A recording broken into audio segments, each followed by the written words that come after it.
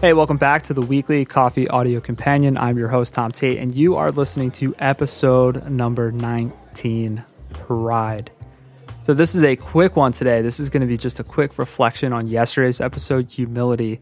And when I think about pride, I think of pride almost as the opposite of humility. Maybe not the opposite, but kind of the yin and the yang. And yesterday, I listed off 13 habits of humble people. That was from a Forbes article by Jeff Boss. And there's one there that I absolutely struggle with. And it's lucky number 13, they ask for help. So I wanted to talk about this in relation to me and my pride. I rarely ask for help. It's one of the things that I absolutely struggle with, even when I know that I could use someone's help or expertise. And I really think that this boils down to being a pride thing. I only recently started practicing this. I only recently started asking for help, especially, when it comes to home repair and home projects. And I was thinking about why that might be.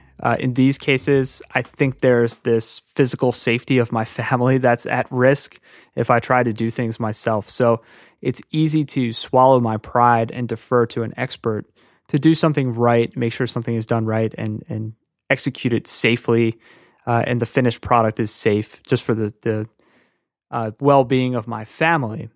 And this analogy also goes back to, the measure twice, cut once theme that we set up in Sunday's weekly newsletter that went out, and then also Monday's episode this week.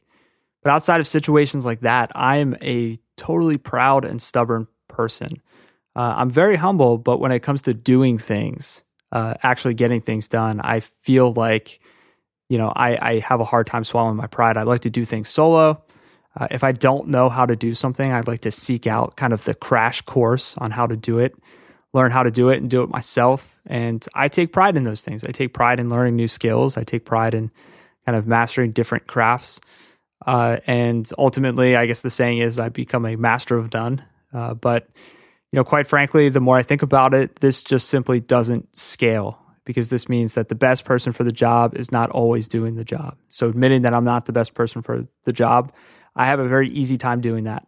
But actually giving up the job, that's where I struggle. It also means that I'm investing my energy in tons of places all at once, rather than staying focused on the job that I'm best suited to do. So identifying my strengths and putting all of my energy into that.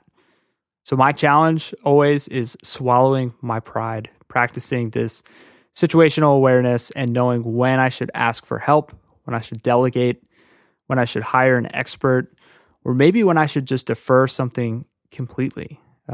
Knowing when a project should be scrapped or pivoted, or when you should move on. So that's what I struggle with. Do you struggle with this? I'm curious, do you struggle with pride? Do you struggle with taking on too much on your own?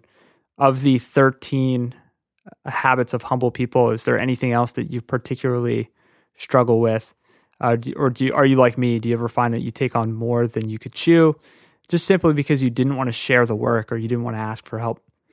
If so, I'm totally with you. If it's another one of the habits, again, like one of the best tactics, I think, is just writing that down on a sticky note, identifying that that's something you need to work on, and keeping that habit top of mind. And even if you don't create kind of a tactical action plan, just keeping it top of mind will help you focus on, the different situations where you can choose to build up that habit, or you can choose to abandon it. And hopefully you will choose to build it up. That's going to wrap up today's episode. I hope that it was helpful. Don't forget that you can subscribe to the podcast through iTunes or your favorite podcast app. If you're enjoying these episodes, definitely leave me a review on iTunes. It's probably the best place to leave a review. It's where I'll catch it. And also, if you want to leave some actionable feedback or just some feedback on the show, that really helps me continue to improve the show and continue to deliver value. If you want, you can follow me on Twitter at TNRT. That's 4 letters at TNRT. You can keep in touch with me there. You can send me feedback there as well.